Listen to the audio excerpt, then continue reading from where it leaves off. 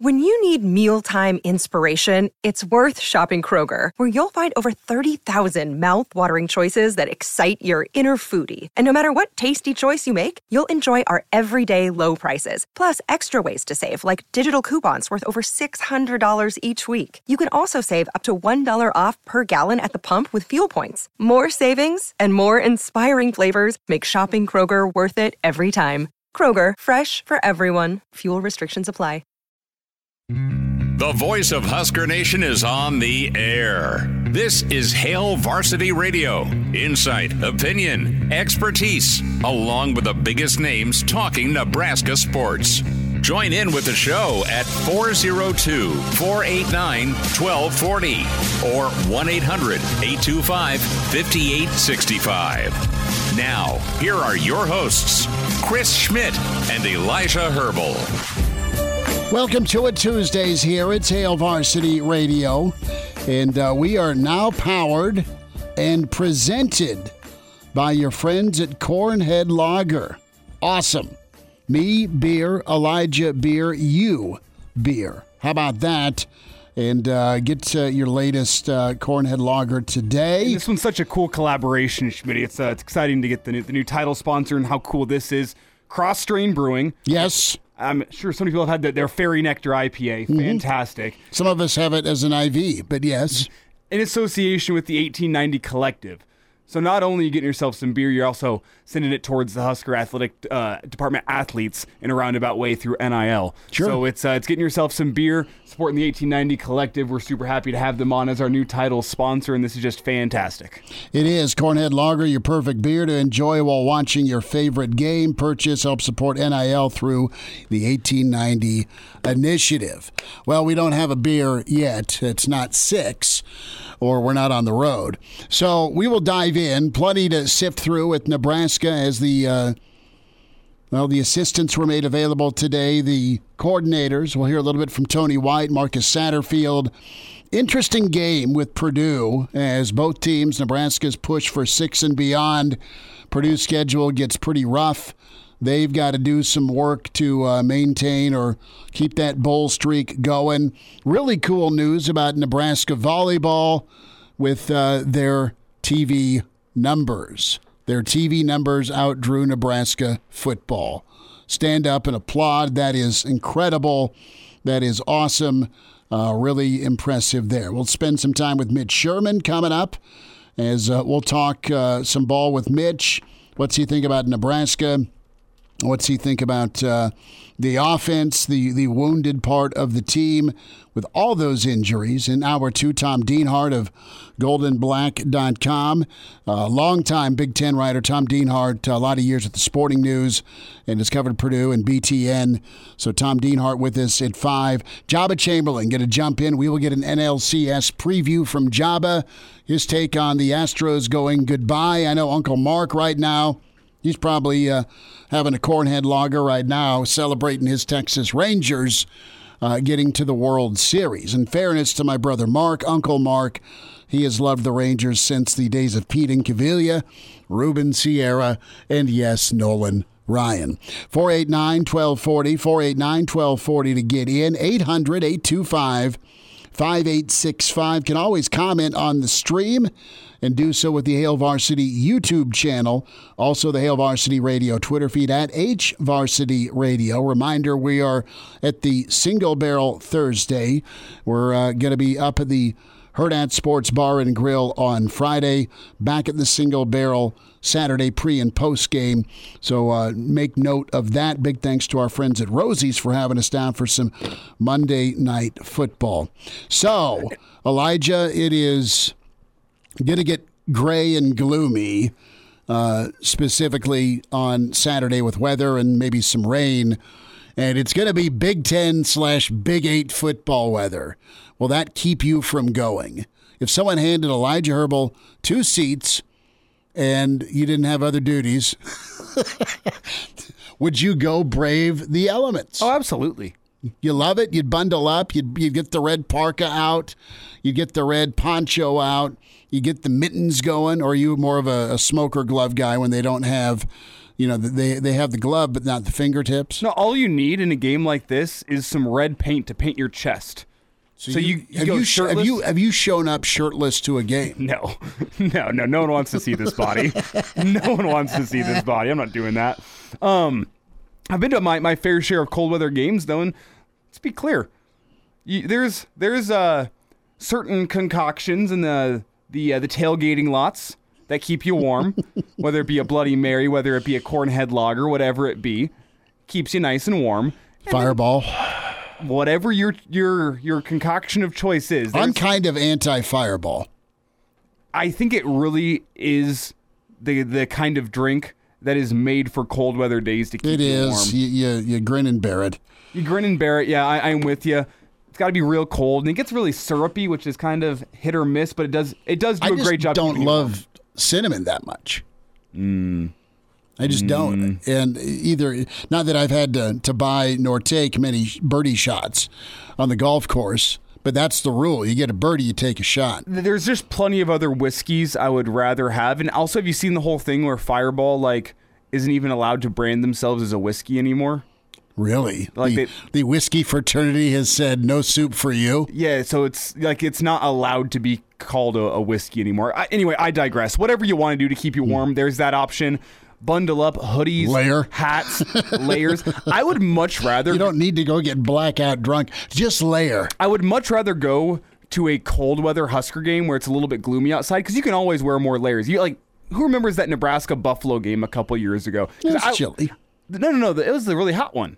Okay. Because I was sitting in the sun. Buffalo. I was sitting in the sun, and I swear I probably sweated 2 or 3 gallons out that day, and I was just gross. I was gross. I felt bad for everyone sitting around me. You can't take off more layers once you reach a certain point. No, they will ask you to please leave the stadium. And you will probably get some sort of ticket as well. You can't do that. But you can always wear more layers to a Husker game. I like it. The one thing is sometimes your feet get a little cold, but wear some wool socks, a couple layers of socks, a couple layers of pants, a couple layers of a hoodie and a coat on top. You'll be nice and warm, and you can have some drinks to keep you warm as well. I don't mind the cold weather games. Well, if you see Satterfield, buy him one this week. And I know there's been chatter, there's been angst, there's been frustration. Totally get it. The offense is not performing at the scoring explosion or even half of the scoring explosion level. Totally get it. That said, there has been a lot of cards handed out, and they've been bad cards for Nebraska with their injury situation. They are trying to make do, and we'll see if they can improve even. That's what I'm wondering. All right, I'm going to wonder this out loud with the offensive line. Do you think he gets surprised in a good way by the offensive line? Do you think Teddy P comes back, is confident, and kicks butt? Do you think Evans Jenkins kind of follows up with what he was ready and ready, rearing to go? He's been rearing to go a lot of this season. And he performed well. And then Lutovsky, listen, I'm not an offensive line expert, but when he's been in, they have run the ball well, and they ran the ball to the right side with him and Benhart in some instances where they're able to really get push, and Nebraska had some good movement on that right side. So these guys are ready to go. They've played some football. It's not rookie ball where, all right, son, don't screw it up. They've had enough game bullets, 2 of the 3 anyway, where they're expected to come in and really not skip a beat, not miss a beat, maybe elevate the O-line. Would you be surprised to see Nebraska's O-line perform, dare I say, better? I would be surprised to see Nebraska's O-line just because the unit's not been together, or it's still guys that are in the number 2 position for a reason? Both. I mean, it's hard to get that chemistry together as an offensive line. It's one thing if you have 4 guys that have been playing together all year long and you plug one more guy in. You can get that guy ready to go in one day. You're talking 3/5 of the line, man. You're talking 2 guys in Evans Jenkins and in Prohaska. I almost said Lutovsky. Prohaska on that left side of the line that I'm sure haven't gotten too many snaps together. You weren't expecting these guys to be together in a number 1 role very much. Those guys have to build chemistry within a week. Evans Jenkins and Teddy P together, though, you'd think have been practicing on second team together. Well, they've been doing work together in that extra tight end role. Yeah. And apparently that was worked on last week to bring in a 14 package with 4 tight ends on the field and a running back, which I assume would involve both Prohaska and Evans Jenkins. So they've worked together, but not, I would assume, as much as you would like in that left guard, left tackle role. And then you had Ben Scott next to him as well. The offensive line, it's important to work together in a unit. I think that's going to take some time. There's also the element of, you know what? I think Coach Rhule has seen some offensive line play at the highest level, and I think that there's a reason these guys are on the second team. But what I will say is that the theme of Husker football this year has been that the next man up has surprised me a lot of the times. Whenever Luke Reimer goes down, you know what? John Bullock came in and performed really admirably during his time there. We've heard a lot about Bullock this fall camp and really even backdating to spring football. But he came in and performed really well, so much that you barely even noticed that Reimer wasn't on the field for the past couple of games. Kai Bayer is a guy that was wowing on special teams. They moved him in.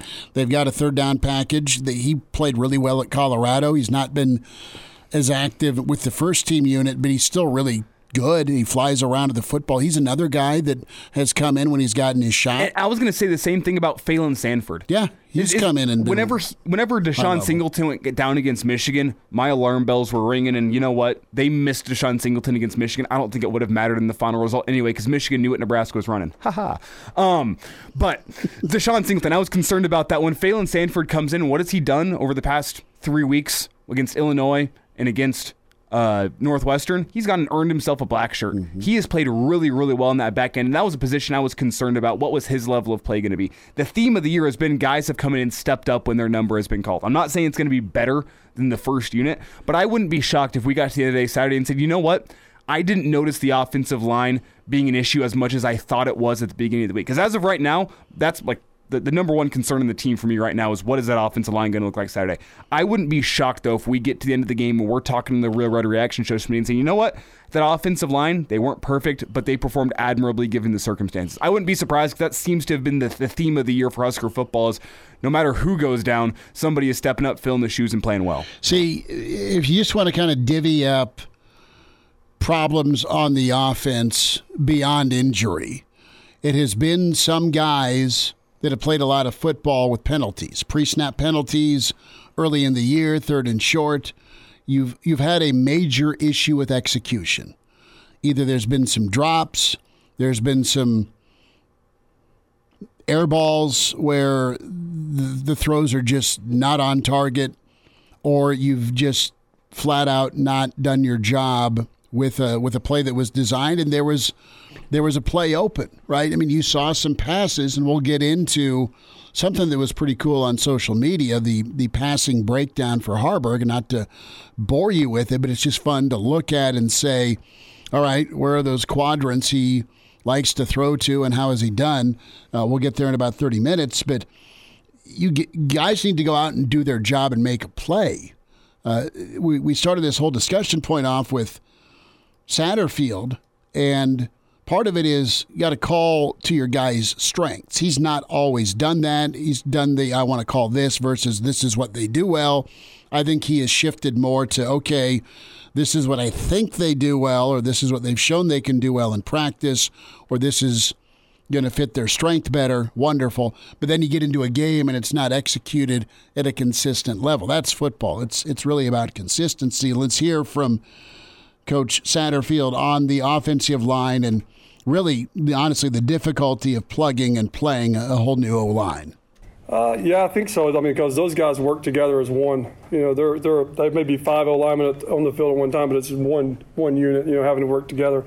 So sometimes it takes some time to get the new guy or new guys, you know, in tune with everyone else. But I think, like, Justin came in the last game, played guard and played center at a high level, and fit in really nicely with those guys. I think that, you know, I'm good with where we're going up front. I think that, you know, we'll be just fine as long as we stay healthy, you know, with who we got up there right now.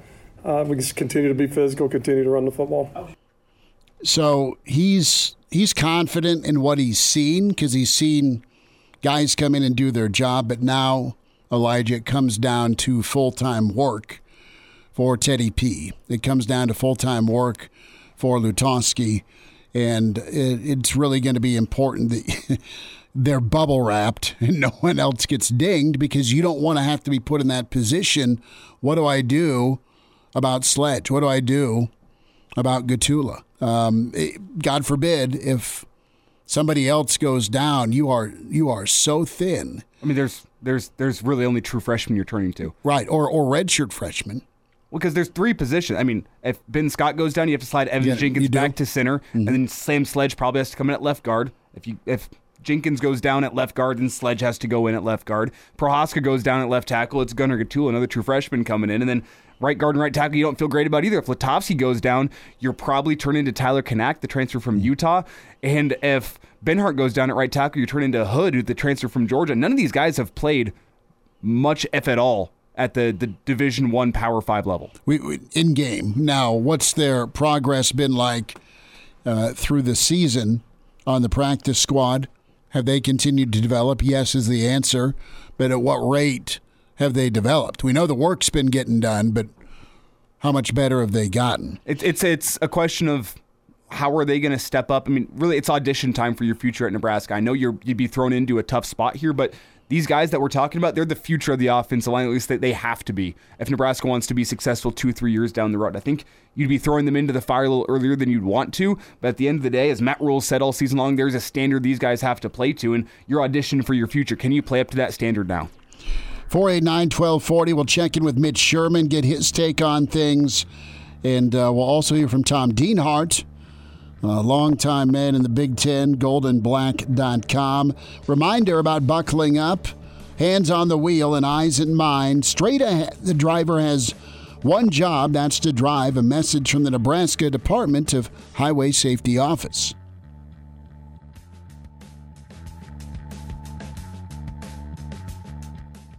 Another day is here, and you're ready for it. What to wear? Check. Breakfast, lunch, and dinner? Check. Planning for what's next and how to save for it? That's where Bank of America can help. For your financial to-dos, Bank of America has experts ready to help get you closer to your goals. Get started at one of our local financial centers or 24/7 in our mobile banking app. Find a location near you at bankofamerica.com/talktous. What would you like the power to do? Mobile banking requires downloading the app and is only available for select devices. Message and data rates may apply. Bank of America N.A., member FDIC. It's that time. Psst. Hey, Mitch. Mitchie. We're looking for you, pal. Mitch Sherman from The Athletic, talking Big Red. Unleash the fury, Mitch. Unleash the fury! On Hail Varsity Radio. Back into it at Hail Varsity Radio. We say hi to Mitch Sherman from The Athletic, at Mitch Sherman on Twitter is where you find him. Mitch, you are comfortable. You are working away, and you're taking time out for us. Is the pup with you, helping write some scintillating Nebraska stuff? Yeah, he's just off to my right here. You can't see him on the stream view, but I could definitely grab him for you. He's always nearby.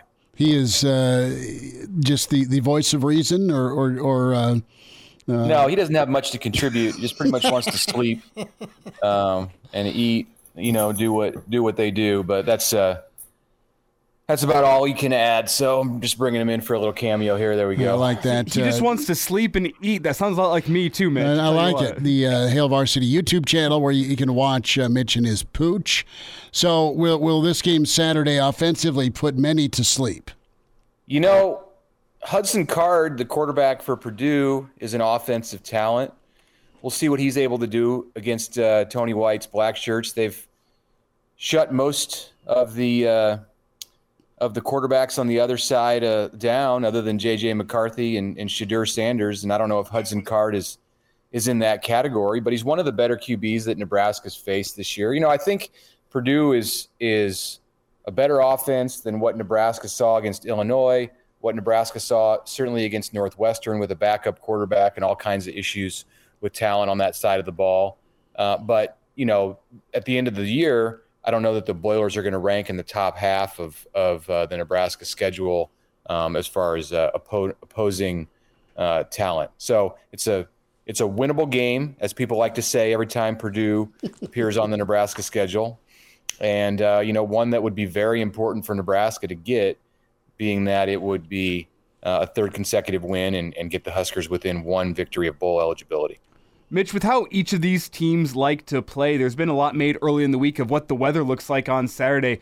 Cold and rainy in the capital city, most likely. I want to get your thoughts. Is that advantage Nebraska with how they like to play offensively, running the football, at least how Matt Rhule wants his offense to play? Or do you think it could be advantage Purdue as well? Because it's not the same high-flying, air raid attack Purdue offense that we've seen in recent years. They've changed up how they play football, and it's a little bit more back to that traditional Big Ten where they use the ground to set up the pass. I want to get your thoughts.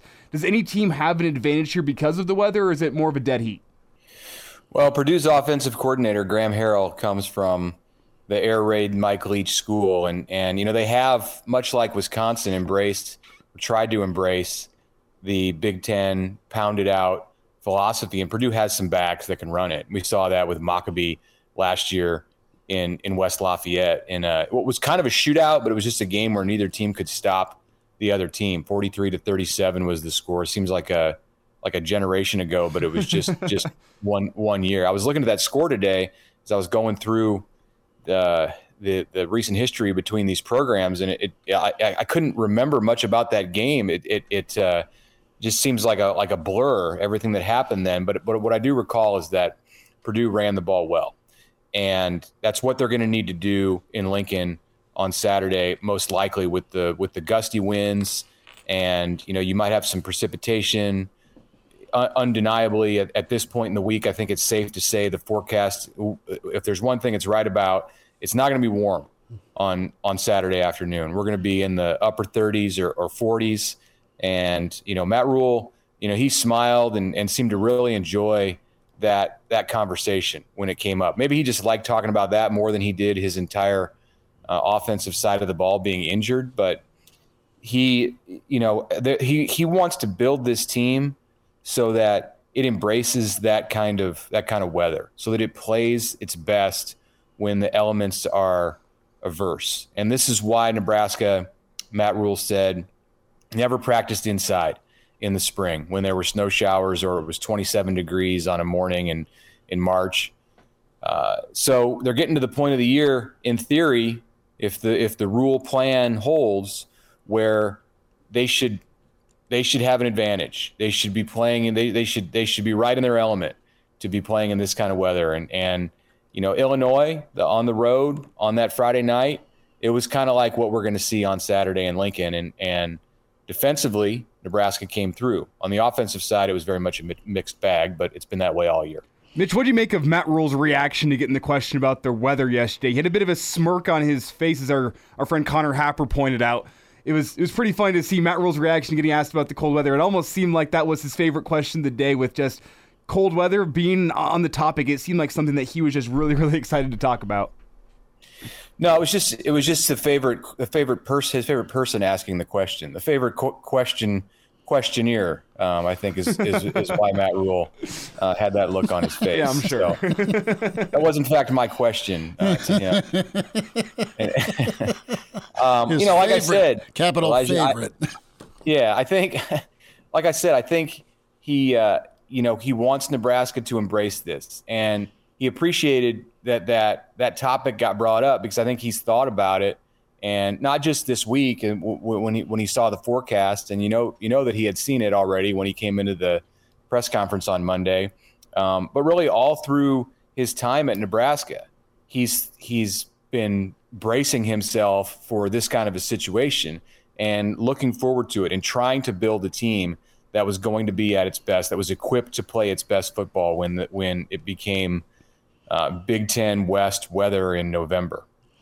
Mitch Sherman, few minutes with us here, Hail Varsity Radio. Mitch with The Athletic, at Mitch Sherman on Twitter is where you find him. Mitch, what did you take away from Coach Satterfield today when discussing the offense?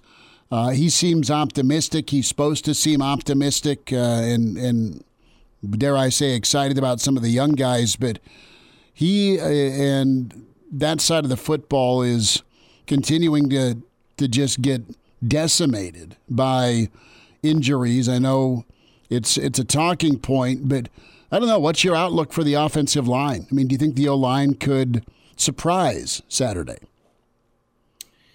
Well, that depends on what the expectations are. And, I think fans, people who watch are are going to look at the players who stepped in. You have Teddy Prohaska, you have Justin Evans-Jenkins, and Henry Lutovsky. And Nebraska's okay with those three guys out there, I think, and I think most people will believe, alongside Ben Scott and Bryce Benhart. The big difference in what's going on now versus where they were at for the first 7 games of the year is that they don't have depth. In the past, they had those 3 guys who could fill in if needed, and Nebraska needed it on Saturday against Northwestern. You saw Evans-Jenkins come in first to play guard when Ethan Piper went down, and you saw him move over to center, which is his natural position, Evans-Jenkins, or at least it was when he was recruited to Nebraska in his first year or so on campus when Ben Scott limped off. And fortunately for Nebraska, Ben Scott is okay, at least now. Cross your fingers that there are no more injuries, because that's where the real problems come in. I think they're in panic mode, or at least like the alarm bells are going off if somebody else goes down on the offensive line. So that's awfully precarious when you've got 5 games left to play. And, it looks like they'll get Nuri Nuili back, but that's going to be a couple weeks. So they've got to make do really with these 5 guys, because behind them, it's a couple of true freshmen who they hope to redshirt still, in Sam Sledge and Gunnar Gatula. And you got a couple of redshirt freshmen, in addition, the transfer Tyler Knack and the transfer Jacob Hood. So those 2 guys, have been on the scout team or injured, unable to suit up.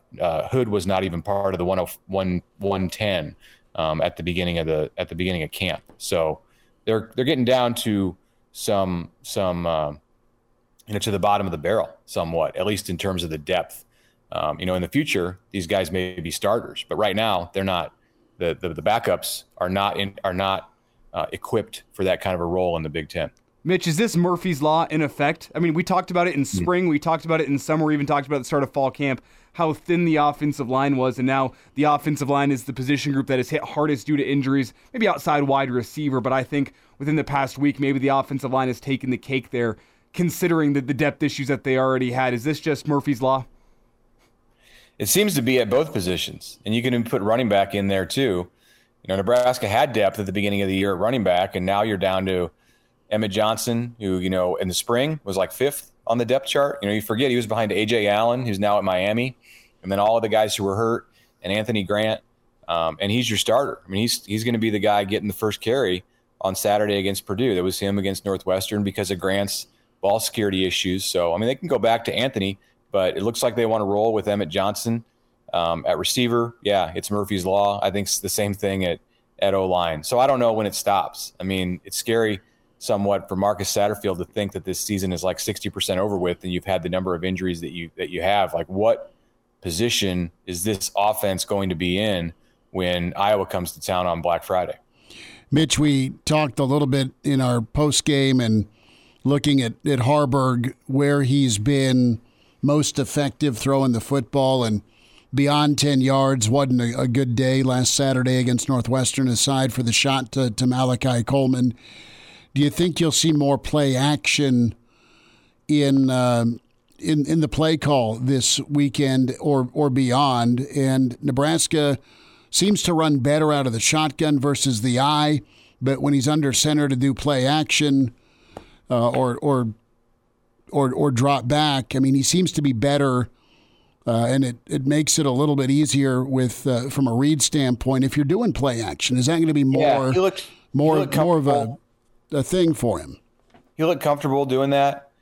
Certainly on the belly G option pass that Tom Osborne diagnosed was needed for this Nebraska offense. He looked good doing that. And, you think back to quarterbacks like Harburg in Nebraska history, the guys who were run first and aren't naturally extremely talented in the traditional pass game. At least that's not their first order of business. And a lot of those guys have been good on the play action pass, where they're under center and they fake that handoff to a back and you drop the safeties, and then you get one-on-one coverage over the top. And, you're not necessarily having to look too much at the underneath routes. It's a more basic concept, I think, for the QB to look for a big play. That's worked historically for Nebraska in the pass game. Maybe we'll see Heinrich do a little bootleg, like where the QB runs down the line of scrimmage a few feet and then backs up and throws deep. I think that's next. If you study Nebraska football and offensive football at Nebraska, and you kind of see the road that they're going down with where they want to take this passing game, and if they're really going to dive into some of the old concepts, that's a staple. That bootleg pass that has produced so many touchdowns over the years to tight end. So I wouldn't be surprised to see a little bit of that to Nate Borkature or Thomas Fidone this week or in the games in November. Mitch, we'll get you out. Thanks for giving us a few minutes today. All right, good to talk to you guys. And now, back to Hail Varsity Radio. Big thanks to Mitch Sherman. Tom Dienhardt's coming up in 25 minutes. Jabba Chamberlain will join us at 5:25. Some baseball playoff Game 7 preview. Thoughts on what could be a pretty exciting World Series. Walter chimes in on Hail Varsity with the scoring breakdown. Whiskey's almost at 27 a game. Purdue's at 23. Illinois at 20. Minnesota right at 20. Iowa at 19. And if we had the Price is Right sound effect, we could play, hey, Nebraska's at 18.7. At the end of the day, though, Nebraska, despite being at 18.7, has beaten two of the three teams that are ahead of them on that list. Right on. That they've played so far this year. And I think if you could go back, you get Minnesota this time. You could argue a 3 for 3? I think Matt Rhule and Husker fans alike would probably feel a lot better about Nebraska beating Minnesota at this point in the season as compared to when they did back in week 1. So, that's a Minnesota team, man, that just went into Iowa City and kicked 4 field goals. If Minnesota wins the Big Ten West, which they very realistically could, they have a tough schedule upcoming. That's going to make things really hard on them. But I mean, I don't know. It's anyone's in the West right now. Not Northwestern and except Northwestern. Northwestern and Illinois are probably out, but no, it's going to be a bar fight, man. I mean, Wisconsin's found a way, and they'll go get smoked by Ohio State. Oh, that line's a little low. It's 14.5. Maybe it'll climb. I don't know. But well, the thing is, Wisconsin has not looked the same without Mordecai. No. And Ohio State traditionally, I'm not sure if you saw the stats this morning, Schmitty, they perform really, really well in the weeks that Taylor Swift drops an album. Well, you'd put that tweet out, and she's re-releasing. And she is. I mean, Ohio State goes and they kick ass those weeks. they kick ass and they take names. So we'll see if that affects anything. But whenever I look at those offensive numbers, though, in the Big Ten West, sometimes you can just throw offensive numbers to the side. It's not offense that wins you the Big Ten West title. It's 9 times out of 10, it's your defense. So I think you have to keep that in mind whenever you look at the quote-unquote high-flying offense that Wisconsin has. What defense is going to get the most help down this stretch run as we're on the doorstep in November from their opposing offense. Let's hear from Satterfield. He was asked earlier today at the media session about his quarterback, Heinrich Haarberg, and how was his patience with Haarberg on Saturday? I was patient. I was very patient. And it was just, it's one of those things, you have those games like when you're growing, like that's his fifth start, I believe. Not making excuses for me or him, but sometimes you just have, you have bad days where the timing's not there and the ball's not coming out like it should. But he fought through it and he persevered. He came back and made that play. That was crucial to get that ball to Malachi and just kind of let everybody take a breath and move forward through the fourth quarter. So the two guys the three guys in the stadium that need to be patient with where this team is at and offense is at is your quarterback. You can't get rattled. You can't get down. Your offensive coordinator, and, of course, your head coach. Those are the three most important people because 90,000 or 87,000 right now are fighting it. And it's not to pile on a local guy. It's not to pile on a new OC or a new head coach, but it's just you want to see it take flight eventually. And right now you're stuck. Well, on the other side of my coin saying, well, it's not offense that wins you Big Ten West titles. Nebraska is the worst offense in a division full of bad offenses. Mm-hmm. And that to Nebraska's can be okay. Defense, it can go one of two ways now. It can go from bad to worse, or it can get better. But I don't know that it stays the same. Actually, I will say I don't think Nebraska is the worst offense in the Big Ten West. I think that title is still held by Iowa. Iowa gets some help from their special teams and defense. They may average 1 point more than Nebraska, but I'd take Nebraska's quarterback in Harburg or Sims or Purdy over biscuits and gravy any day. Dax Hill? Yes. Well, biscuits and gravy is his name. Why? Because he's 285 pounds. Okay. All right. Hey, let's not hate on the biscuits and gravy. I love it too. I was raised on biscuits and gravy, but I was a fat little kid too. I had too much Sunday. I'm all for it, but I wasn't playing quarterback, and neither were you. So last thought here on Satterfield with the quarterback situation, because this thought bubble popped into everyone's head. Did you ever think of going to the bullpen? No. We were just, discussing, like, hey, what can we do to get you in rhythm? What can we do to get you more comfortable? Because once he sees it, it's like any quarterback. They just need one play, to kind of get him back into and get him on track. Very true. So let's talk about that rhythm part. And where does Harburg have his most rhythm? And passing charts been posted up. Elijah, you found this on Reddit. Yeah, shout out to the Reddit user, I Don't Believe in Isms. Okay, so we got to give credit where credit's due, who did the homework here. And you have 4 quadrants. You have downfield, passes at the line of scrimmage, passes of 10 yards, and then passes of 20 yards, right? Center, left, or right. And right at the line of scrimmage, hey, it's pretty good. I mean, you have a whopping 2 incompletions at the line of scrimmage. You'll take that, but at or behind the line of scrimmage, should be noted. Yeah. So we're talking like the screen plays or plays of that ilk. Heinrich 8 of 8 down the middle of the field and passes at or behind the line of scrimmage. 3 for 4 to the left, 3 for 4 to the right. So when it comes to passes 10 yards or more to the middle of the field, he's 4 of 12 with a pick and an interception. That was the first play to Northwestern. 2 of 8 to the right with an interception. And he's 1 of 8 of plays beyond 20 yards down the right sideline. He has not attempted anything down the middle, deep middle beyond 20 yards. He's 1 for 5 with a touchdown and an interception. That was to Malachi. But anything beyond 20 yards, your hit rate, you have a 20 to 30% chance of completing those. Great quarterbacks are going to go 3 for 10 when you take a shot downtown. You see the highlight, but more times than not, they're not completed.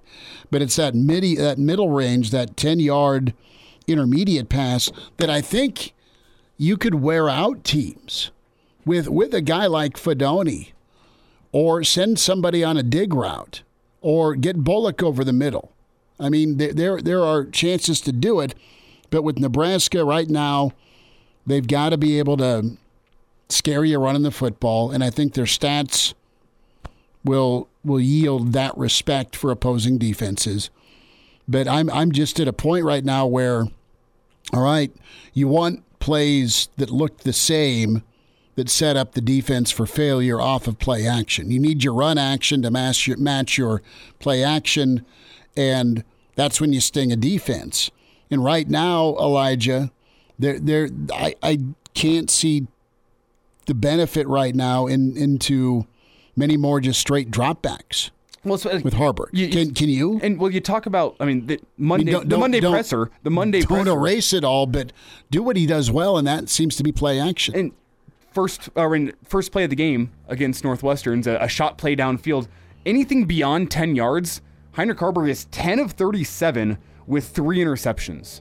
It's not what he does best, especially if it's a straight drop back. That's why I think, you saw it in film, you think it's a play that can score you a touchdown on the first play, but you're 10 of 37 on anything beyond 10 yards down the field. Keep working on it. Call it sparingly, right? That the answer. We'll wind down hour 1. Hail Varsity continues. And now, back to Hail Varsity Radio. One final time this hour. Busy second hour. Hit some Major League Baseball with Jabba Chamberlain. And also Tom Dienhart talks Purdue, Nebraska. A reminder about Dyer Law. Workers' compensation. Are you confused about the options of your workers' compensation claim? Put your trust in the team at Dyer Law and help ensure that your rights are protected and you get the settlement you deserve. Call Dyer Law and the team today at 402-393-7529 or visit Dyer.law. Dyer.law to chat with a trusted professional about your workers' compensation claim. Dyer Law, that's Dyer.law, 402-393-7529. You have all sorts of fights going on Twitter with this Jim Harbaugh thing. The way things have been presented in some quarters where absolutely it looks really, really, really incriminating with Harbaugh and Michigan and Mr. Stallion. And then you have others doing research. I mean, in one breath, you have a national media outlet saying, well, look at Ohio State's reaction here because Michigan has recognized what's coming. And you roll tape, and On3 put this out there. Well, the Ohio State then audibled to a touchdown pass to one of their stud wideouts. This was a season or two ago. But what do you believe with Harbaugh? Do you think he's trying to steal signs? Yeah, I believe that. Did he go to great lengths to do it? Probably. Sent somebody to do it. Is there a loophole with the NCAA that's going to keep him from getting ousted? Yeah. And listen, the Big Ten will go to bat for a team that's on the doorstep of winning a national championship, period. And that's going to be that, and he may ride off into the NFL once he gets that championship anyway. Yeah, I think a fair punishment here for Harbaugh, and this is obviously not knowing all the facts, but as I look at it now, beyond I think 3 games? I was going to say 3 games to start the year next year. His non-conference slate next year, suspend him for those 3, then have him right back. I mean, this falls, I think, in terms of how bad we're talking, it's right in line with buying kids cheeseburgers. Sure. And it was probably an expensive cheeseburger with inflation. Yeah, that's it. Right? So I just wonder where all this goes. And Coach Prime weighed in on it today with his press conference. And I know everyone loves Coach Prime in our listening radius. He's like, dude, you still got to stop it. And right now, I look at this Michigan football team, and there's not very many people with helmets and mouthpieces that can stop what Michigan's doing. Mm-hmm. And even if they don't know what's going on, if they got to react to a play that wasn't scouted perfectly or an audible on 3rd and 8, Michigan's still extremely difficult to block and finish for 4 quarters. What is a shame about this is that this is going on anyway, but you have a team at this caliber that is going to get tainted or questioned or not the credit they deserve. If they run the table, go 15-0, they play Georgia or whoever. I know I'm getting way ahead of myself because the Big Ten is a juggernaut. They don't look like a team that is going to get disinterested. There's a distraction out there right now, and I think they're going to turn it into fuel. And they are loaded too deep with better players than you have specifically on the lines of scrimmage. Tom Dienhart will get his take on Michigan. We'll get his thoughts on Nebraska, Purdue on the way. The voice of Husker Nation is on the air. This is Hail Varsity Radio. Insight, opinion, expertise, along with the biggest names talking Nebraska sports. Join in with the show at 402-489-1240 or 1-800-825-5865. Now, here are your hosts, Chris Schmidt and Elijah Herbal. Back into it, it's Hail Varsity Radio, Hour 2. Chris Schmidt, Elijah Herbal. Let's talk Purdue football. Tom Dienhart with us as he joins us from goldandblack.com. Find Tom on Twitter at Tom Dienhart1. Tom, going to be a big ball game in Lincoln. It'll be good to see you again, man. How you been? Yeah, been good. Can't believe the season's halfway over here. Yeah, a lot on the line for Purdue. Probably a must-win for the Boilermakers, honestly. 2 wins, there's 5 games to go. Have to go at least 4-1 down the stretch, and one of the games is at Michigan. So Probably not going to win that one, so that means Purdue's got to probably win out against Nebraska, Minnesota, Northwestern, and Indiana if it wants to get to 6 wins. Tell me about Coach Walters, your impressions for him year one. What's been good and what's been a bit of a work in progress? He's a real upbeat guy, a lot of enthusiasm, a lot of energy. He's only 37 years old, so really connected well with the players. Seems to have some momentum going with recruiting. Just a real player-friendly vibe. Now, not really sure how good of a head coach he is. Obviously, never been a head coach, and the staff is relatively young too. So, just a lot of unknowns from a coaching staff standpoint. Sort of a work in progress. We'll see where it goes. But just some growing pains, I think, right now. Tom, it made it to Nebraska media yesterday, that quote from Ryan Walters about how he doesn't like Nebraska dating back to his days growing up as a Colorado fan. I want to get your take as somebody who's covered him all season long. Is that par for the course for him, or is that something new to come out before a game and say, you know what, I don't like these guys? I really don't think there's anything really nefarious about it. I mean, he grew up in Boulder, and his dad played for the Buffaloes, and I don't think he had any malice or any premeditation. And I think he's trying to send a signal. So, he's not really a guy full of braggadocio or anything, or a lot of, talk that's, going to be insightful. So, again, he was just answering a question. And obviously it looks like it caught the attention of a lot of Nebraska people. But, so, I guess it is what it is. And, like I said, when he was growing up, Nebraska was the kingpin. I think a lot of people felt that way about the Huskers. So I know he's looking forward to getting out there, and he loves that environment. And it's a big game for the Huskers too. I think you guys have won 4 out of the last 5. Have 4 wins right now. Looks like it's a good chance to get to a bowl for the first time since 2016, I think. Tom, when's the last time we talked when Nebraska was poised for, or possibly poised for, a bowl game? We've been doing this a lot of years, and it's not been the case. Tell me about Walters, D. And I really loved that Illinois unit, and I loved that talent on the Illinois unit a year ago. How's he brought that to West Lafayette, and how have the guys picked up on it? Is the defense the strength of the team? Yeah, he developed that 5-man front defense with the help of some other people. Back when he was the coordinator at Missouri, he worked with Barry Odom, worked with Eli Drinkwitz, and it's a scheme that he took to Illinois with him the last 2 years and had a lot of success there. The 5-man fronts, the 2 guys on the ends are actually linebackers, 2 outside linebackers, a buck and a fox. And he has 3 interior linemen, an nose guard, and 2 kind of ends or tackles. Then 2 inside linebackers, 4 guys in the secondary. And sometimes that second inside linebacker, they'll swap him out for a sort of a hybrid safety linebacker, a guy out there. If there's a team that's going to spread you out, and you like to get upfield and attack. So, schemes are schemes. A lot of schemes work. Nebraska runs a 3-3-5.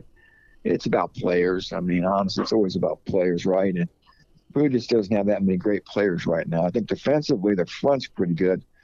With the inside linebackers and the guys in the back end, they've had some rough patches back there. So, again, he's still trying to flip this roster over, and there's been some real growing pains on that side of the ball.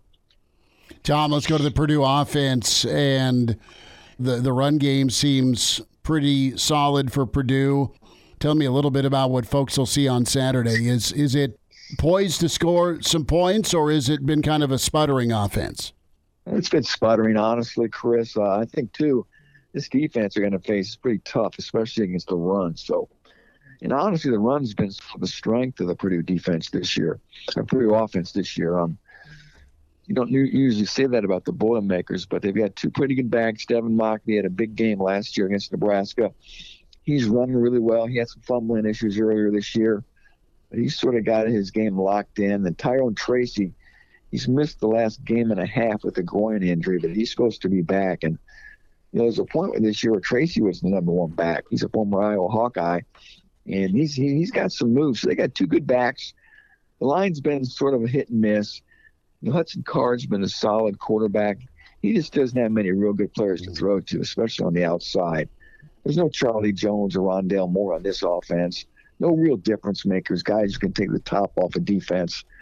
The closest to that description would be Deion Burks, number 4. Watch him. And they've got some good tight ends. Garrett Miller, number 88, he's probably a pro.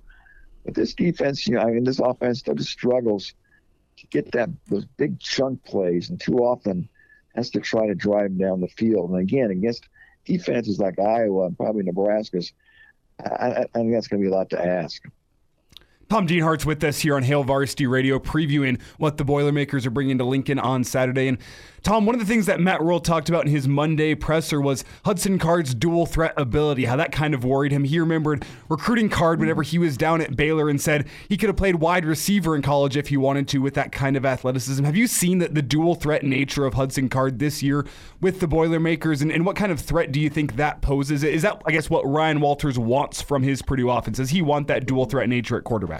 Oh, yeah. With that, I think every coach wants that out of their quarterback, right? Hudson Card's a terrific athlete. When he was early in his high school career in Austin at Lake Travis High School, he actually was a wide receiver and got on obviously was a quarterback by trade, but they just got him on the field because of his athletic ability. He was very good. So, he's a guy who can extend the play with his feet. He can make something out of nothing if everything breaks down. He can execute the RPO for you if you want. He's got good size, and he can make all the throws. So he checks all the boxes, honestly. And he got a little bit beat up here in late September against Illinois on September 30th. It was really hurting when they played at Iowa. Almost didn't play that game. And it was a little bit healthier for Purdue's last game against Ohio State. So he really needed his bye week, and Coach Walters says he's good to go. So. It's going to be interesting to see if Purdue has any new wrinkle for Nebraska here coming out of the bye. Like I said, this is a big game. They really haven't run any gadget plays this year, and it's probably do or die time. So if Purdue's got anything that's holding back, now will be the time to use it. Like I said, they've had a couple of weeks to work on things, so maybe they'll have a new wrinkle or two to show Nebraska to try to give them any upper hand they can coming into this ball game. Tom Dienhart with us as he is part of Gold and Black, has covered Purdue in the Big Ten for a number of years. At Tom Dienhart1 on Twitter is where you find him. A couple minutes left with him. And Tom, a thought from your perspective. What's your take on Nebraska? What do you think of Rhule? What do you think of year one so far? Yeah, pretty good. How can you argue with his resume, right? State College PA kid, a walk-on linebacker. What he did at Temple, what he did at Baylor, got the NFL. I know that didn't go that well at Carolina, but still to get to that level and get a job like that at his age, very impressive. And it looks like this is a coach that can maybe finally flip the script there in Lincoln, right? And I love the hire of what Tony White, the defensive coordinator from Syracuse, talked about that 3-3-5 defense a little bit. That's been the strength, it sounds like, of the Huskers this year. Really good against the run. They tackle very well. It's just the offense. Sounds like there have been some issues there. And the injuries, right? I've read the accounts of the offensive line injuries, the receivers. Just been a lot of attrition there. And, the quarterback, big guy, 6'5", 215, I'm told he's faster than you think, too. And he obviously is the hub of that offense, so right? And Purdue's had some issues with quarterbacks who run the football. Syracuse quarterback Garrett Schrader, Luke Altmaier at Illinois had some success, even Tanner Mordecai at Wisconsin. So they've had some real issues, quarterbacks who can run. So they're going to have their hands full, I think, with that Husker offense. But, again, I think both offenses are probably going to struggle a little bit. And I think the new under is like 39.5 points. Sounds like it's going to be cold, maybe a little bit of rain. So it could be a real classic, late October Midwestern football atmosphere weather-wise. It sounds like when this thing kicks off at 2:30 Central Time. Yeah, and Tom, Nebraska's had a couple of those types of games here in recent weeks. Maybe not with the weather, but that low-scoring Big Ten West slugfest nature kind of game, and we haven't really seen that from Purdue. Maybe you could argue that 20-14 loss against Iowa was the closest that they got, but what do you make of Purdue and how they'll respond in a game that is potentially lower-scoring slugfest? It could just be a couple of plays that really determine the outcome of this game. Yeah, it could be tough. He scored 21 combined points the last two games, so against Iowa and Ohio State. Yeah, the thing about Purdue, if they get in a game that's going to be low scoring, if it comes down to making a field goal, Boilers are probably in some trouble. The place kicking's been an abomination. There's no other way to really sugarcoat it at this point. The number one kicker's been hurt most of the year. He's supposed to be back. A kid named Ben Freehill, but he hasn't exactly been a gem right now. A kid last game missed 3 field goals. All told, Purdue's 3 of 9 on field goals this year, the worst percent in the Big Ten. They missed 2 PATs, the only team in the Big Ten to miss 2 PATs. So they're still really searching for answers there in the special teams as far as place kicking goes. That's something to be mindful of if this thing comes down to a one-score game and Purdue needs to try to kick a field goal to win it or tie it. Tom, I want to go a little bigger picture before we say goodbye on the Big Ten. And what's your reaction? You've covered Big Ten and national stories a lot of your career. What do you make of the Harbaugh-Michigan saga that's going on, the latest saga with the spy innuendo? Yeah, the latest saga is a good way to put it, Chris. It's kind of fascinating, really. You kind of wonder how many teams actually do this, right? And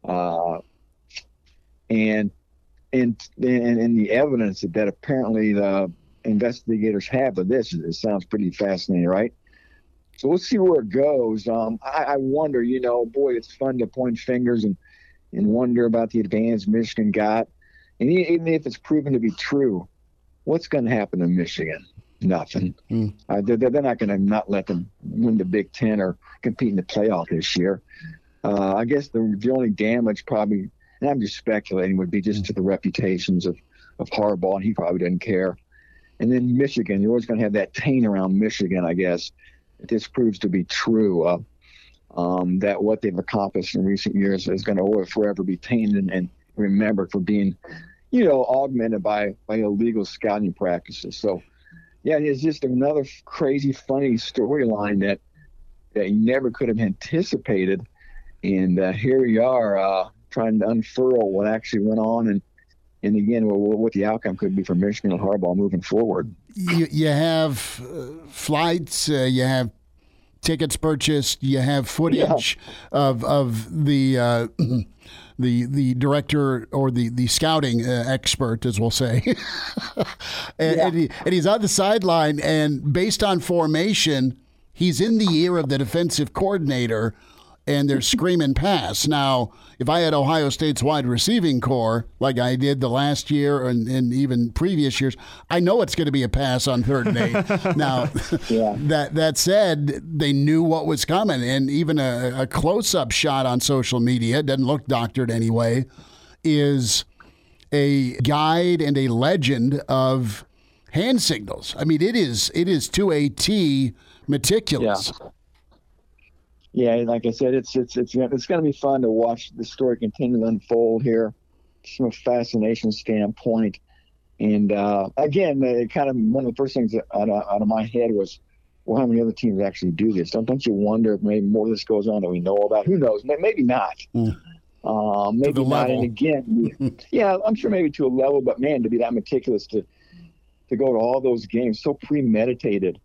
So well thought out. That's a good word. So planned, it's crazy, and just another layer to the Harbaugh conundrum, right? And the mysterious man he is. You think Iowa and their push for 325, is that the number? Not going to be achieved, but Iowa's defense is bulletproof. They're incredible, and yet they found ways to win in the past. Do you see the pressure mounting against Kirk and company? Do you think he may walk away at the end of the year? Just retire? I don't know. I've got no earthly idea what he's going to do. It's always tough when these guys have been coaching somewhere for a long time. It never seems like it ends real well when somebody stayed a real long time. I always think of Paterno and Bobby Bowden and a lot of these long-time guys. It's tough. It's going to be interesting to see if and when he steps down. He's just been an iconic career, right? I guess more to the point is, the future Brian Ferentz. I mean, I'm not weeping for Brian Ferentz making $900,000 a year. If he loses his job, I'm sure he's going to get a job coaching the offensive line somewhere. But obviously, Kirk wanted him to be the guy who follows him in Iowa City, and that's not going to happen. So that's been a kind of fun, crazy story to watch in monitor, too, from Iowa City. Tom Dienhart with us as he is part of Gold and Black, has covered Purdue in the Big Ten for a number of years. At Tom Dienhart 1. Tom, we'll see you in Lincoln. Bundle up, and thanks for a few minutes today. Sounds good. Take care, fellas. And now, back to Hail Varsity Radio.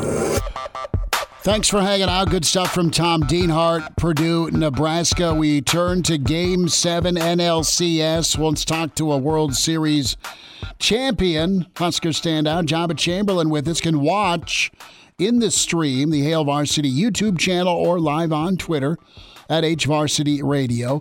Mr. Jabba, how the hell are you, brother? Well, now that this weather turned kind of crappy, it was nice out earlier, and now it's windy and cold, so not a bad night to hunker down and watch some baseball. I think so. So do you have any chili on? Or when the weather turns, we do talk food occasionally here, you know me.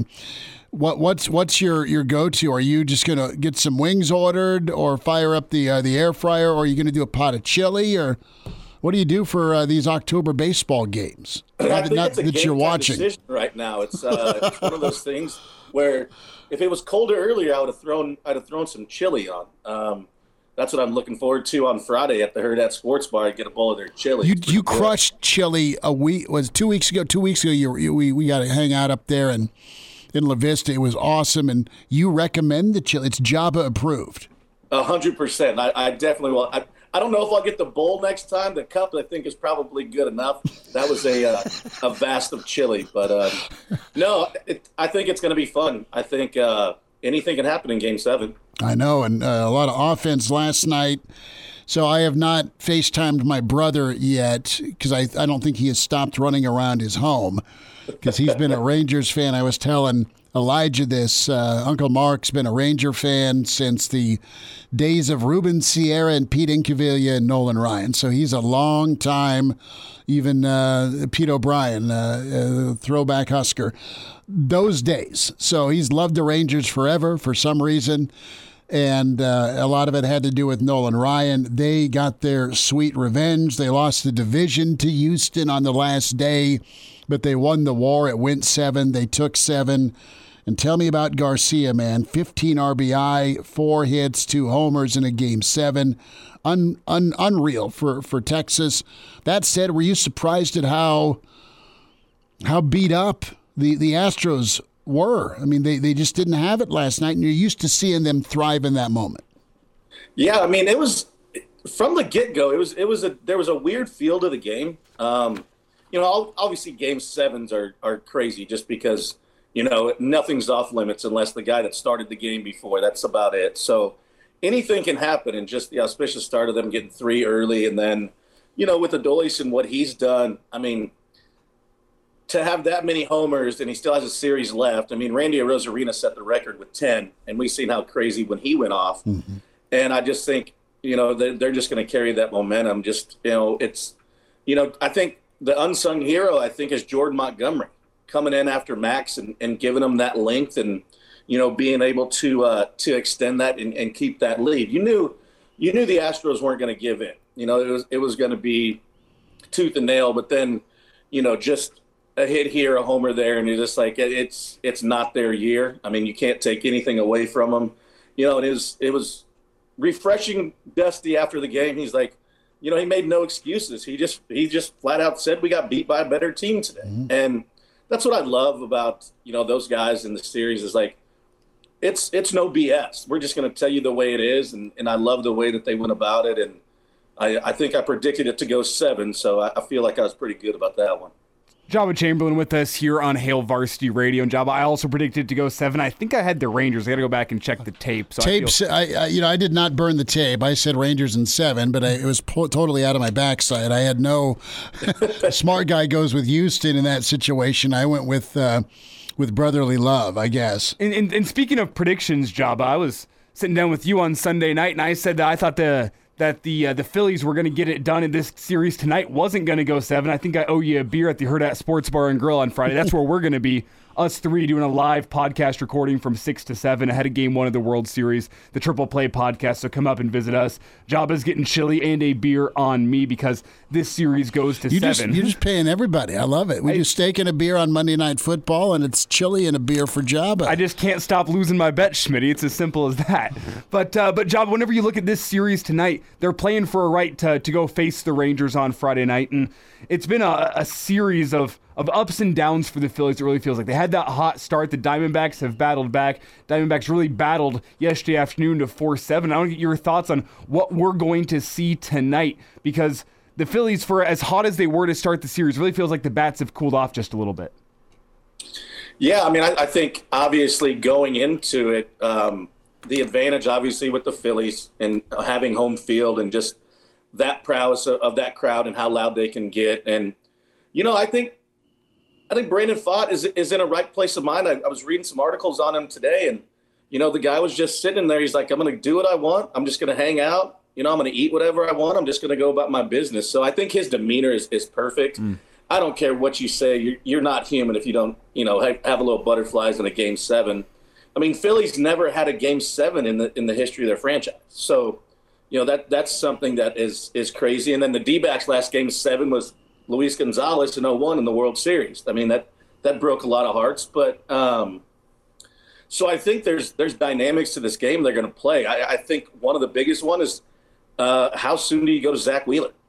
I mean, we've obviously Ranger Suarez. I mean, yeah, he's only thrown 28 innings, but he has the lowest qualifying ERA at .94 ahead of Sandy Koufax. But Sandy Koufax puts like 80-some innings. So, I mean, but for what it is, he's been in those situations, and you got a sub-1. I don't care if we're playing T-ball in 28 big league innings. That's pretty dang good. So, I think it's going to be a great matchup, but we've said this all along, and I think it's who gets on the board early.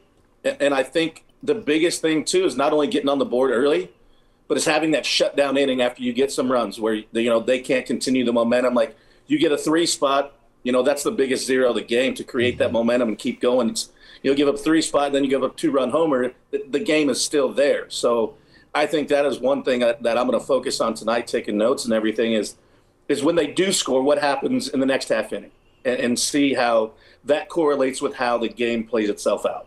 Jaba Chamberlain's with us. It's Hail Varsity Radio and NLCS Game 7 preview. Diamondbacks and Phillies tonight, and catch Jaba's podcast. We're lucky enough to be a part of that Triple Play podcast with Hurrdat Sports, and can find that on YouTube, Spotify, Google Play, iTunes is where it's posted, and we've had a lot of fun talking Major League Baseball postseason. Is the X factor obvious tonight? Is it, when we talk about offense and getting an early lead, is it going to be Bryce? Is it going to be Schwarber? Because I think the guys will absolutely feed off of the delirium that's going to be in Philadelphia tonight. Yeah, that's the thing. It's like, as when we've had, K-Long on the Phillies hitting coach, somebody's going to step up. I mean, now Schwarber has the most left-handed homers in history with 20, taking over for Reggie. Sure, Reggie loves that. Oh, yeah. And the Astros just got knocked out, so his ego's a little bit on the downcline right now. So he got pushed off the leaderboard, and that's Mr. October never likes that to happen. No, to he him. does not. We might have to get a Reggie story here before we're done. Oh yeah, we have plenty of Reggie stories. That's for sure. But no, I think with all of those guys, I think you can't just rely on somebody when you go out and you're like, okay, he can't beat us. Well, top to bottom, they can all beat you.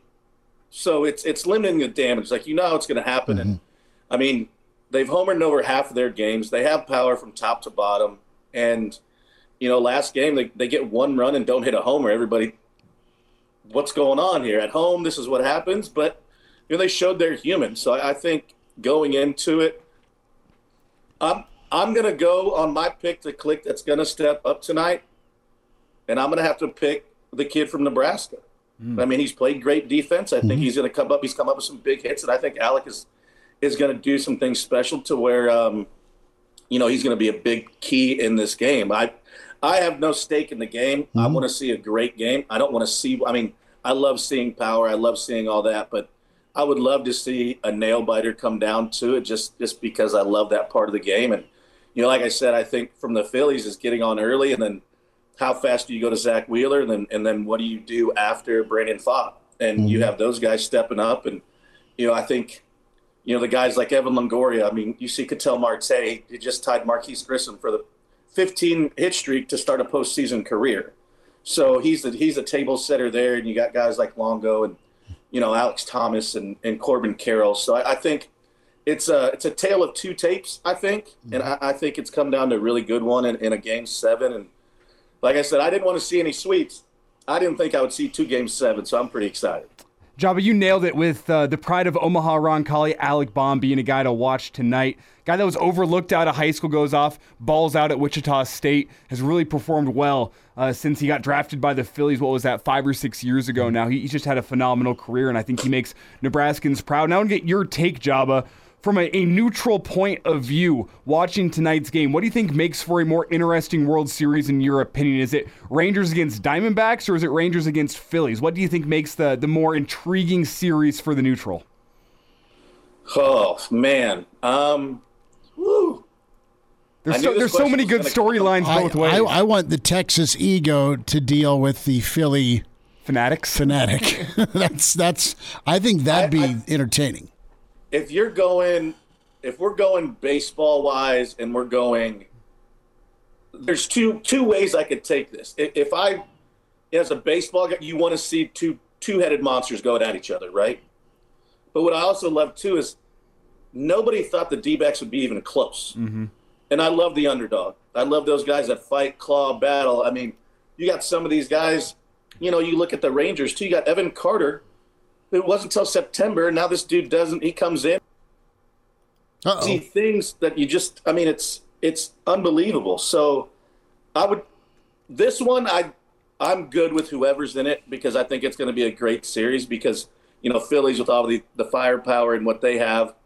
Then also you got, the D-backs, and they've been proving people wrong. And, Torey Lovella's like, win every inch. And, I think they all bought in, and they have great leadership. And they've got guys that can answer the bell. So, like I said, I want to see a good one. Do I think if you're just a casual baseball fan, you want to see the nuttiness of Philly and the ego of Texas, like you said, and what it goes with it. And, you got 2 great front offices that have shown you exactly what it is.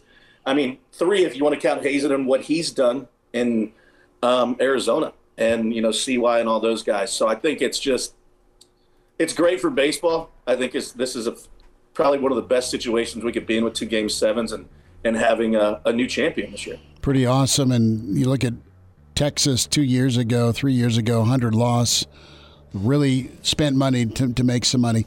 Jabba, we'll get a pod up here shortly, my friend, with the Triple Play Podcast, Jabba Chamberlain. Thanks for your time tonight, bud. Appreciate you jumping on.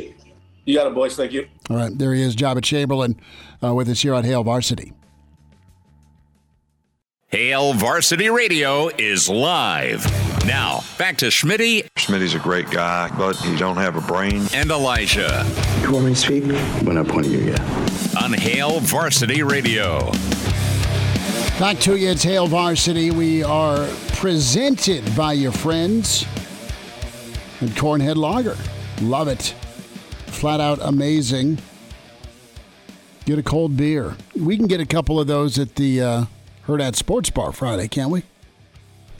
Can't wait, Schmitty. No, that's going to be It's awesome. as simple as that. No. And as I kind of said leading off the show, Cross Strain Brewing, fantastic local brewer. I'm glad to be partnered with them, as well as 1890, to be helping us put on this show here, Hail Varsity Radio. So we couldn't do it without them. We couldn't do it without the listeners at home. So any listeners at home, leave us some feedback. What do you think of the show? Good, bad, or ugly? It's what pays our bills, in addition to Cornhead Lager and the 1890 initiative. So, doesn't really get any better than that, right? Spotify, iTunes, Google Play, get the podcast downloaded. So, got to talk to some of our friends in the stream. Phone lines are fixed. Big thanks to Eric, as he got those handled. 489-1240, 489-1240,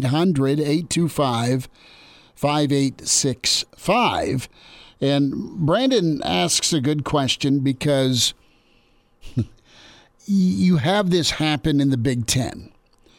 Does Minnesota scare you with a trip to Minnesota? Does Minnesota scare you with a trip to Ohio State coming up? Do they stand a chance at that Ohio State letdown? Maybe looking ahead towards Michigan. Very fair question. And Illinois was the team that would always, air quote, sting somebody, right? They stung Maryland. They stung Wisconsin 2 out of the last 3 years. And there you go. Purdue was a team that once upon a time drilled Urban Meyer and Ohio State in West Lafayette. Or they went on the road and crushed a really good Iowa team that was number 2 in the country. Iowa, I don't count them as a surprise. Anytime they get somebody that's really good at Kinnick, for the most part, they make you either escape with your life or they upset you, right? So Nebraska, their sting moment was when they beat the playoff-bound Sparty in 2015, year 1 of Riley.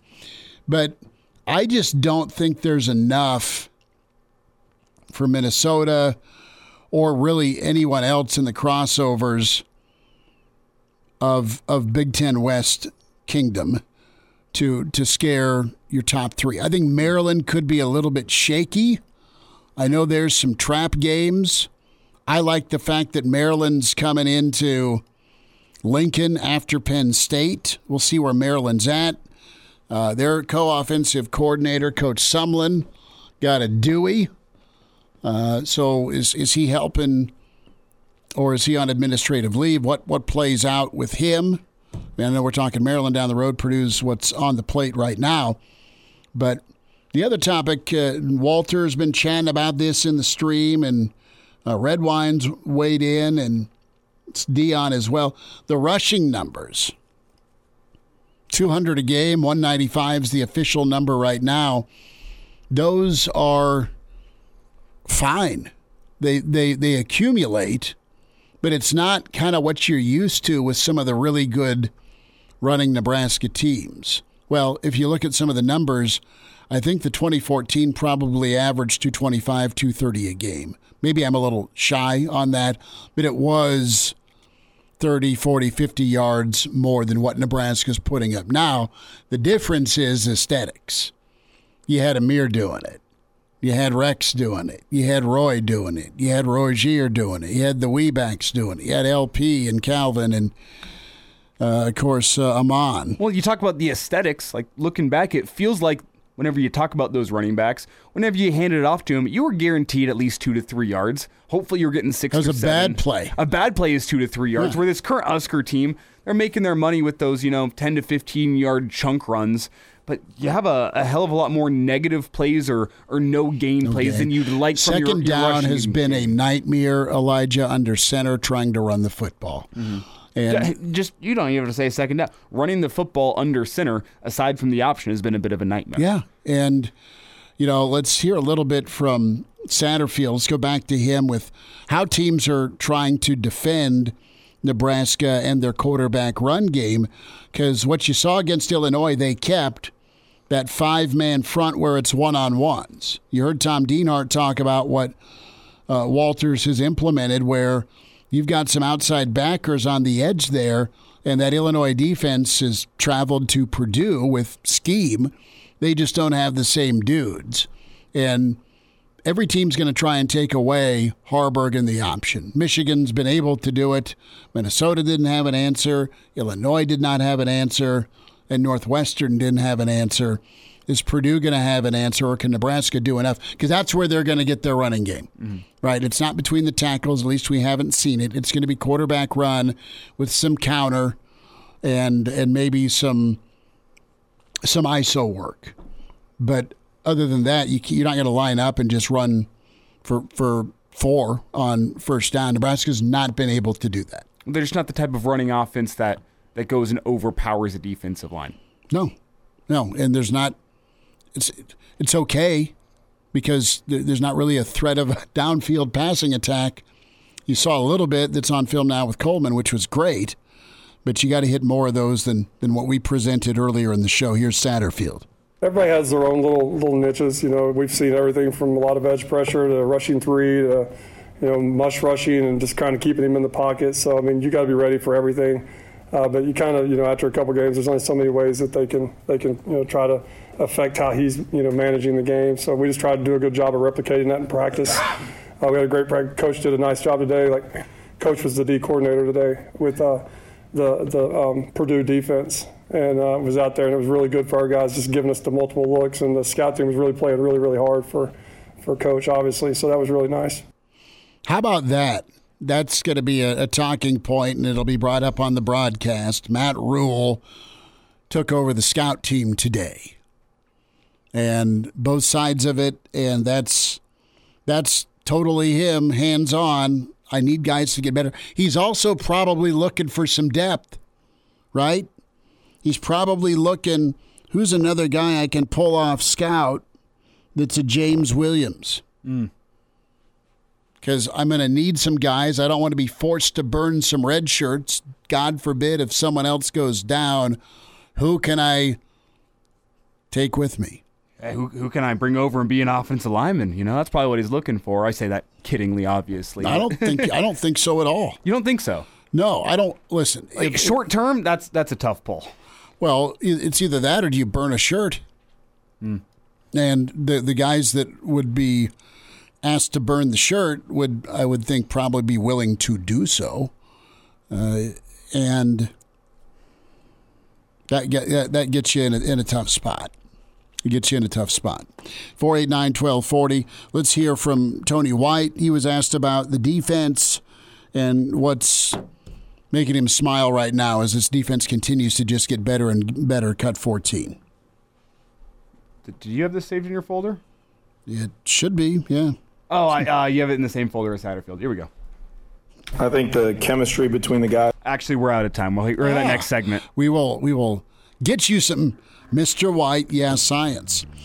All right, good enough. Reminder about the podcast. Can get the whole video portion of the show and throw that on your TV, your tablet, or your laptop. Hail Varsity YouTube is what you subscribe to.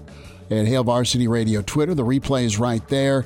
Some emails as well. Chris at HailVarsity.com. We'll wind down a Tuesday. It's Hail Varsity, and we're powered by your friends at Cornhead Brewery.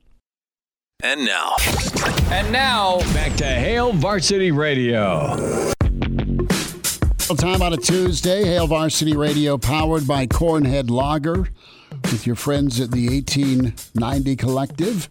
Good folks helping support you with that much-needed cold beer during a football game. Let's hear from Tony White and specifically the impact of Ty and Nash, what they've been able to do, and a lot of season left, a lot more chances for Ty and Nash to eat. Yeah, though, I mean, those D linemen, like I said, we got some of the best ones in the country. I've felt like that, and the neat thing is that they're putting it on the grass. The disruption that him and Nash are doing in there, all of them really. I mean, now you got Jamari down in there moving in and stuff. The disruption that they're causing, it's easy to see them make a sack and it's easy to see them make a tackle for a loss. But what you don't see are those plays where they're taking up two guys and now the linebacker or the safety runs through a hole and hits it for a tackle for a loss. It's because those guys are doing extra, So you can't play as good of run defense as we're playing without it starting up front with those guys and doing the work that nobody sees until you watch the film. So, Brennan, our friend in the Black Hills, the real question, what are we going as for Halloween? I haven't dressed up in Carry the One probably 35 years. I've been trying to think of a good character or pop culture person that is mustached. I was thinking maybe Magnum P.I., not really me. You are going to get yourself a Chiefs jersey. No. Well, I need to find a Taylor Swift to go with. You can do that. We'll see. You can do that. Or you're not optimistic. I'm not optimistic. Talk to Coach McBride today. He said you need to talk to some of the gals that you may bowl against on the bowling team. We'll see. The other thought I had was I could. You have bowling tonight, right? I do have bowling tonight. We'll see how that goes. I was thinking I could go as, a sexy mustached radio host. But Sure. I'm kind of already living that every single day, so it'd be a tough costume to pull off. I'm not sure what I'd change. Yeah, radio's shifted a bit to the digital medium where we've got to be on camera, which is fine. I love it. It's so everyone cool. knows I'm lying. No, I'm not piling on there. You're a strapping young lad, but the imagination of what you look like versus what you sound like, I've disappointed many for years. Is the truth. Oh, I thought you were going to be some big... Yeah, I know. I'm supposed to have an oxygen tank, a Rascal scooter, a bag of Cheetos, and a lit cigarette. I know that's the image that comes to people's mind for me. Well, maybe that's what you could go as for Halloween, the image that people have of you. So you could go as Chris Schmidt and no one would even know. Like, oh, yeah, you look just like what that guy's voice sounds like. Yeah. It's, 17 Pall Malls later and a whiskey. Yep. So there's that. One more thought here from Tony White. And Brendan, thanks for the input. I still think you need to go as Travis Kelce looking for Taylor Swift. Oh, that's not bad. Look, there's got to be someone dressed up as Taylor Swift. Oh, I think there's probably several. Good game, too. Hey, kind of look like Taylor Swift. Bang. Bang. Okay, we're out of time. Yeah, we are out of time. That absolutely hurts.